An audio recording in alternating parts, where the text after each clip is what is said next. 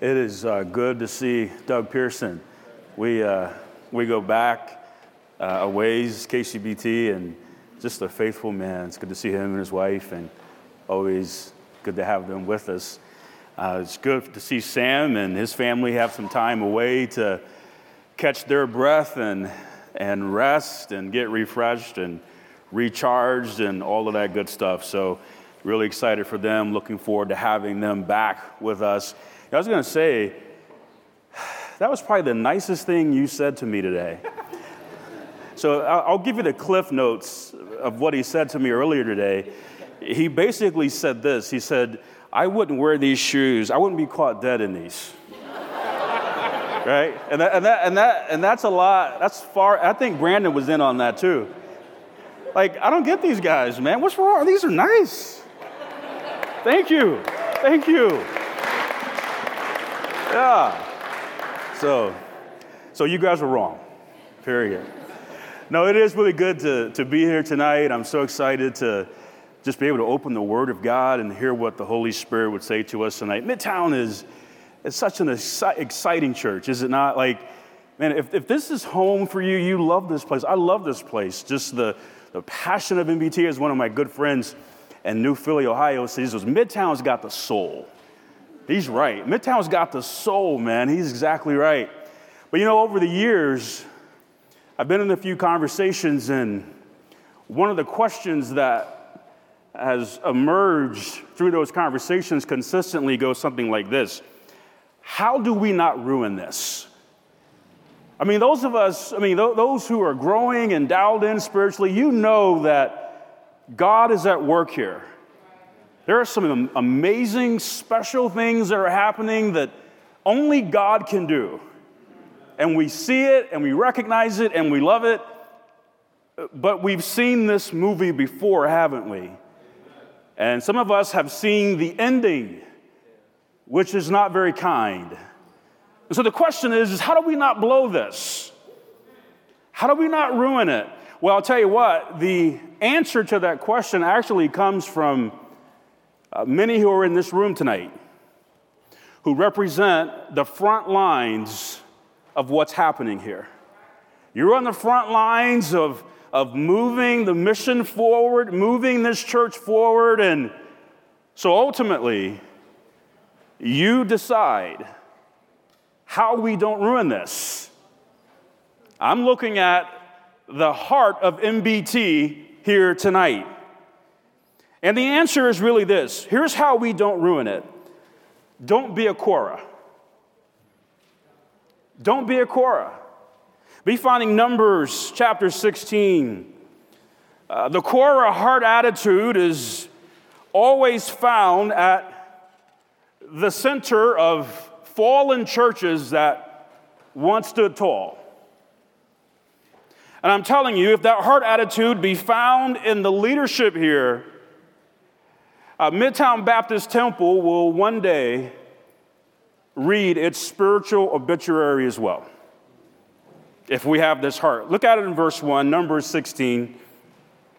Now Korah, the son of Izhar, the son of Kohath, the son of Levi, and Dathan and Abiram, the sons of Eliab and On, the son of Peleth, sons of Reuben, took men.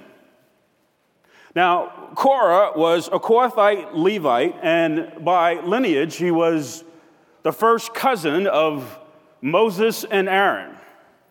Dathan, Abiram, and On were Reubenites.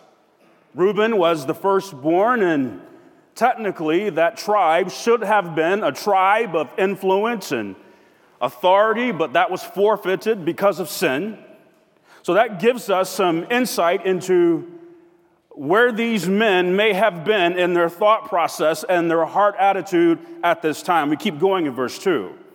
And they rose up before Moses with certain of the children of Israel, 250 princes of the assembly, famous in the congregation, men of renown.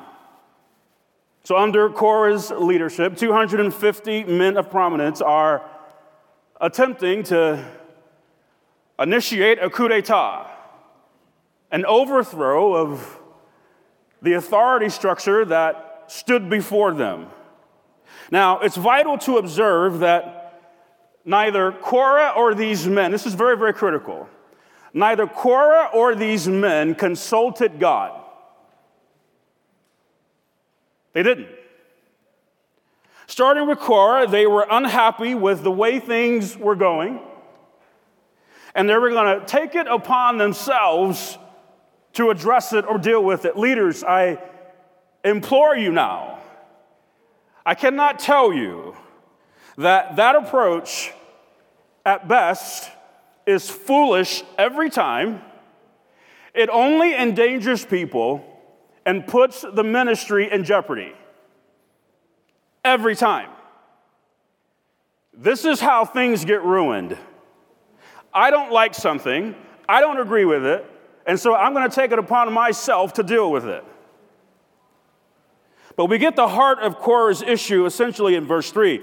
And they gathered themselves together against Moses and against Aaron, and said unto them, Ye take too much upon you, seeing all the congregation are holy, every one of them, and the Lord is among them. Wherefore then lift ye up yourselves above the congregation of the Lord.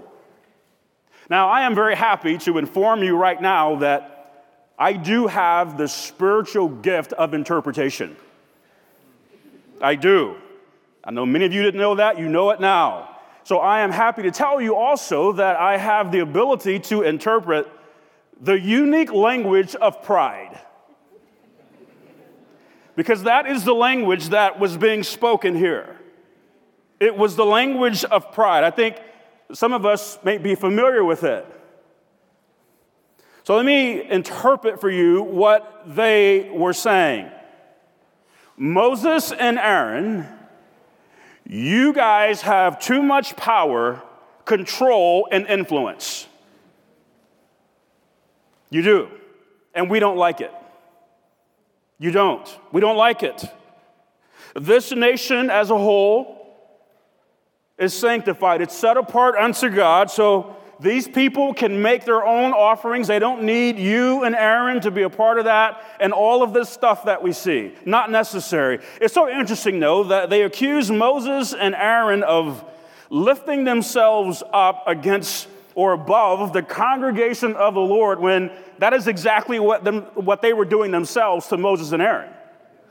Look at verse 2. And they rose up before Moses. Hypocrisy, boy, I tell you. You know, there was one who said in his heart, I will ascend into heaven.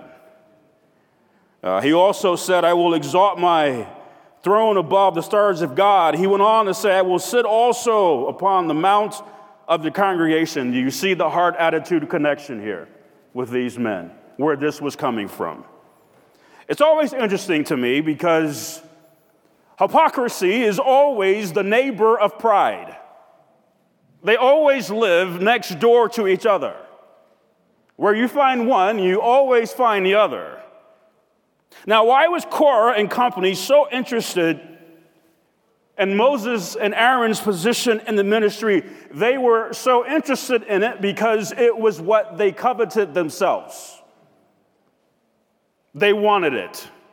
Please, once again, I implore you, I need you to listen because I'm talking to a lot of leaders tonight. Understand, the most dangerous leader at MBT is the leader who is thirsty for power, control, and influence. That is the leader that will keep you up at night. It should. The leader who says, I want power, I want control, and I want influence. That's a dangerous leader. That is the person, that is the type of person that will be a part of the process of bringing this place to the ground. They might appear to be an asset, but eventually they will be found to be a liability.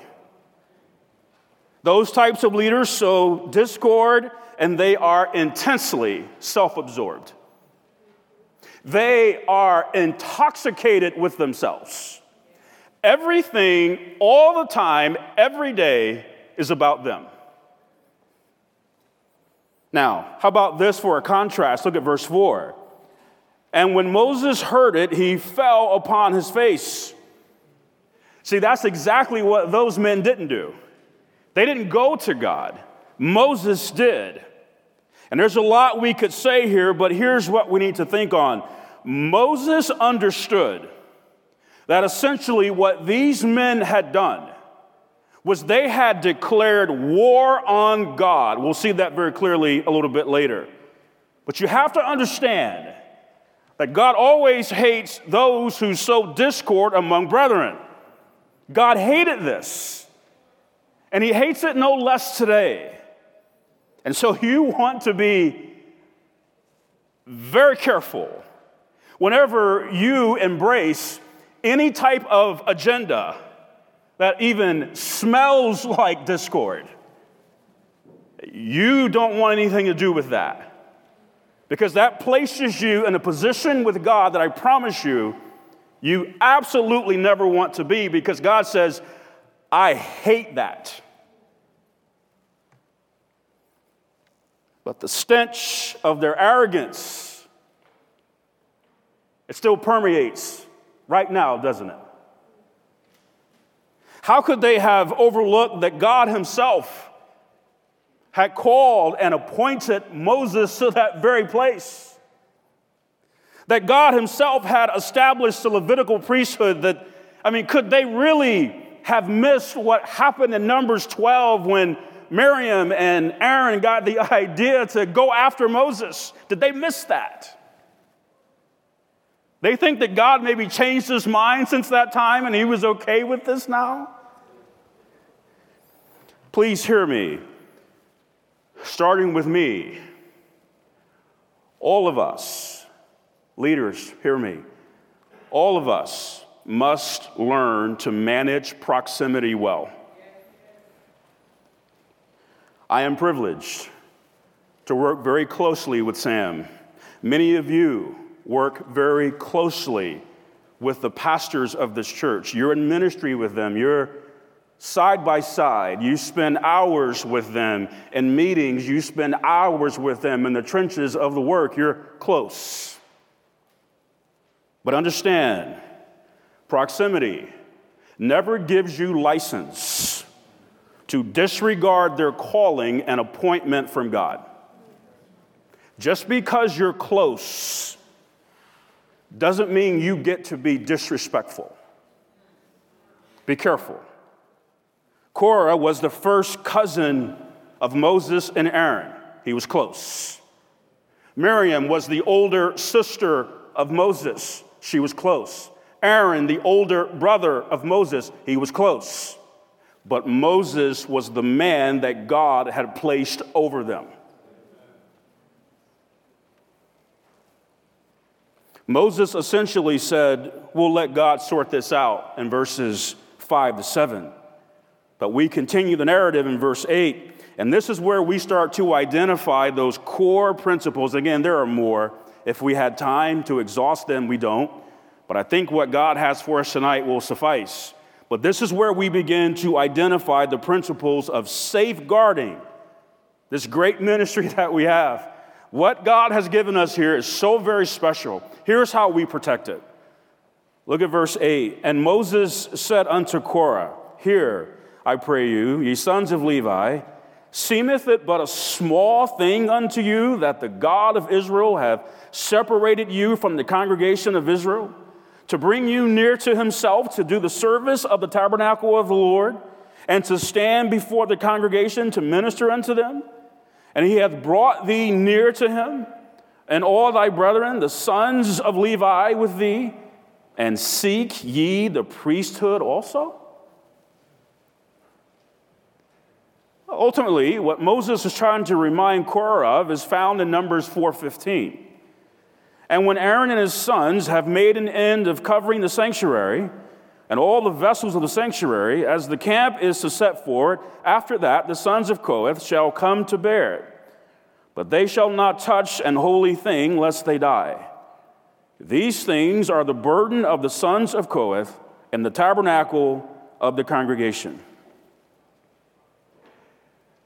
The Kohathite Levites had received the very special privilege from God of transporting the most holy thing of the tabernacle, or the most holy things of the tabernacle. That was no small thing. It was no light thing. It wasn't anything to look down on and go, oh, this is nothing. Are you kidding me? Far from it. But Korah wasn't satisfied with that. He wasn't. He wanted the priesthood himself. He wanted more. Understand, if we are to safeguard this great ministry here, listen, as leaders, we must be content with our lot in ministry. We must be content with our lot in ministry. Korah desired a more prominent role. And in a crowd this size, I am certain that's where some of you are. Some of you are struggling with this. You might view your current ministry role like the first remnant of Jews who came back from the exile and how they saw the temple. Consider Haggai 2, verse 3. Who is left among you that saw this house in her first glory? And how do you see it now? Is it not in your eyes in comparison of it as nothing? Outwardly, compared to Solomon's temple, this temple was inglorious. I mean, it's nothing. I mean, we all remember what Solomon's temple looked like, but this little rinky-dink thing here, I mean, I need you to really lock in here. Understand, how we see the ministry we have received in the Lord reflects how we see the Lord. Be careful. If your view of what the Lord has given you is wrong, then how could your view of the Lord be right? They're not disconnected. And some foolishly, I do mean foolishly, some compare their lot in ministry to that of others, and this now tempts them with great insecurity and great insignificance. When I look at what I'm doing versus what so-and-so's doing, well, this is just nothing. Oh, be careful. You understand? Every week, the attendance in Kaya is usually 3 times that of Life Fellowship. Every week. And it's been that way for years. So let's do the math on that. That means that Life Fellowship is nothing. That means that Kaya is everything and life is garbage. That thinking is as insane as it is immature. Listen, my goal, if you're in Life Fellowship, you should know this, but I'm going to say it again, or maybe I haven't said it directly, but I'm going to say it now. My goal is not to catch Kaya, nor is my goal to build a massive class. Guess who that's about? That's about this guy right here making a name for himself. I have no interest in that. And by the way, I'm not competing with Brandon. Hear this. Competitive ministry cultures are breeding grounds for disunity and devouring in the church. When we start competing and we start comparing and we start trying to one-up each other and how big is what you're doing and how prominent is that versus mine, we're done. We're done.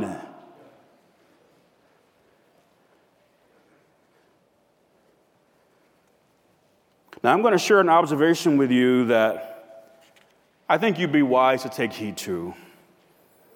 Those who believe they are deserving of more are usually not ready for more. That's how that works.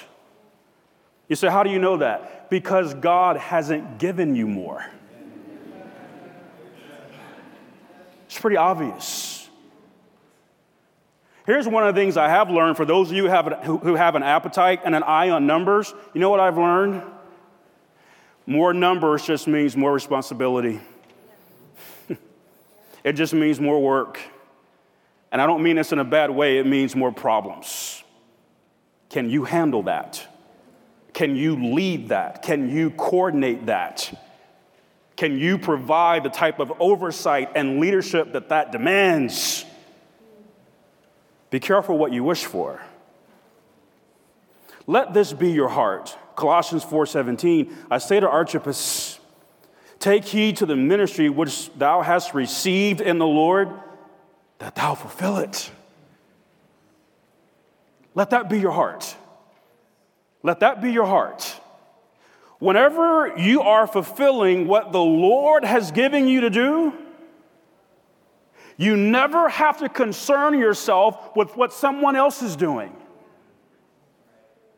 If I am trying to make foolproof, if I am just focused on fulfilling what God has given me to do, I am not looking over my shoulder trying to figure out and compare who's where and how close are they, and are they a threat to what I'm doing, and are they going to take something from me? Forget about it. Being preoccupied with that type of stuff only means this. You're distracted from what you should be doing. Verse 11, for which cause both thou and all thy company are gathered together against the Lord. And what is Aaron that ye murmur against him? Would you notice the verbiage very, very carefully in verse 11? Who were they gathered together against? The Lord. I wonder how that's going to work out. This is what I'm saying. You want absolutely nothing to do with this type of thinking. You want to abhor this hard attitude. God forbid that I would have a thirst for a platform, for power, for influence, for control. And now I'm looking and scheming, trying to figure out who I've got to eliminate and get rid of so I can get it. Yeah, you've declared war on God when you go there. That's very Lucifer-like.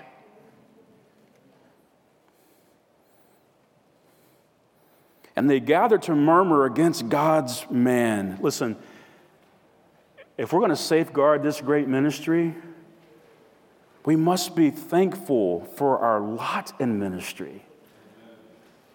Just be thankful that God has given you something. Some of us have gone from knowing, there was a point in our lives, right? There was a point in our walk where you knew, man, God can use me? Wow, okay.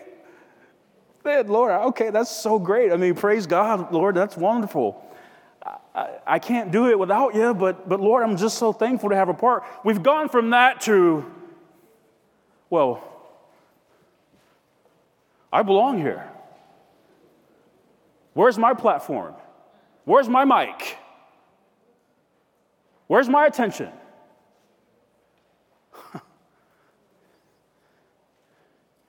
We're owed something now, and we're murmuring about it.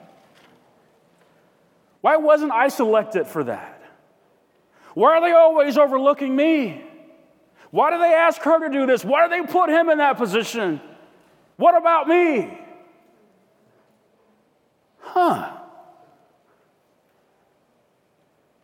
When you start thinking like that, guess what you're not doing? You're not fulfilling what you have received in the Lord. Man, your mind, your heart is, you have drifted. I love it. 1 Timothy 1:2, Paul says, "And I thank Christ Jesus our Lord, who hath enabled me, for that he counted me faithful, putting me into the ministry." Paul had a thankful disposition regarding the ministry, not an entitled one. God, I just thank you. You counted me faithful. You put me here. Thank you. All right, watching the time, verse 12. "And Moses sent to call Dathan and Abiram and the sons of Eliab, which said," listen very carefully, "We will not come up." Is it a small thing that thou hast brought us up out of a land that floweth with milk and honey to kill us in the wilderness, except thou make thyself altogether a prince over us? Moreover, thou hast not brought us into a land that floweth with milk and honey, or given us inheritance of fields and vineyards. Wilt thou put out the eyes of these men? We will not come up. Now, if you gloss over that, I'm sorry, but I will tell you, when I read those words, the Holy Spirit prompts a healthy biblical fear within me. Because God forbid that I would ever think, speak, and behave that way under spiritual authority. We will not come up. We will not come up. They despised Moses' authority. They were governed and blinded by pride, which produced evil surmisings against Moses that were completely unfounded. And it led to a complete disregard for his place. If we are to safeguard this ministry, we must be humble in our lot of ministry. Be humble where you are. Be teachable. Be someone that your pastors say, man, I love leading you. You know why? Because you're just willing to follow. You don't fight. You don't kick back. You don't complain. You don't whine. You don't murmur. And anytime I talk about this, I know what some people are hearing. Oh, you just want yes men. No. But here's what I've learned. God is bigger than the imperfections of Sam Miles.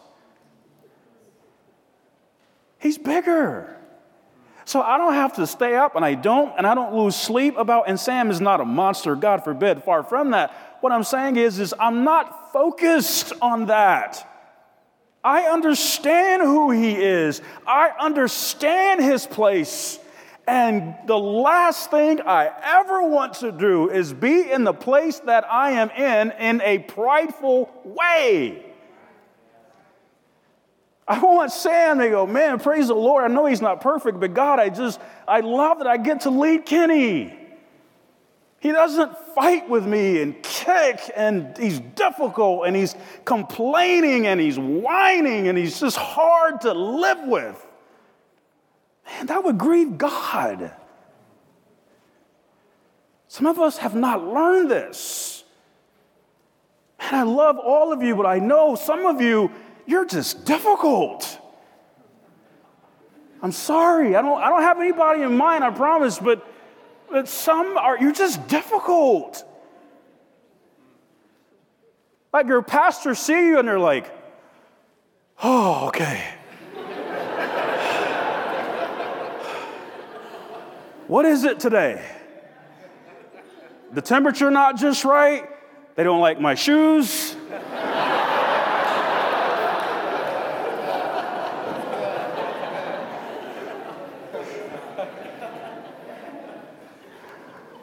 Point made. Back to the subject at hand. Hear this. Only the prideful and arrogant believe they are owed or deserving of more.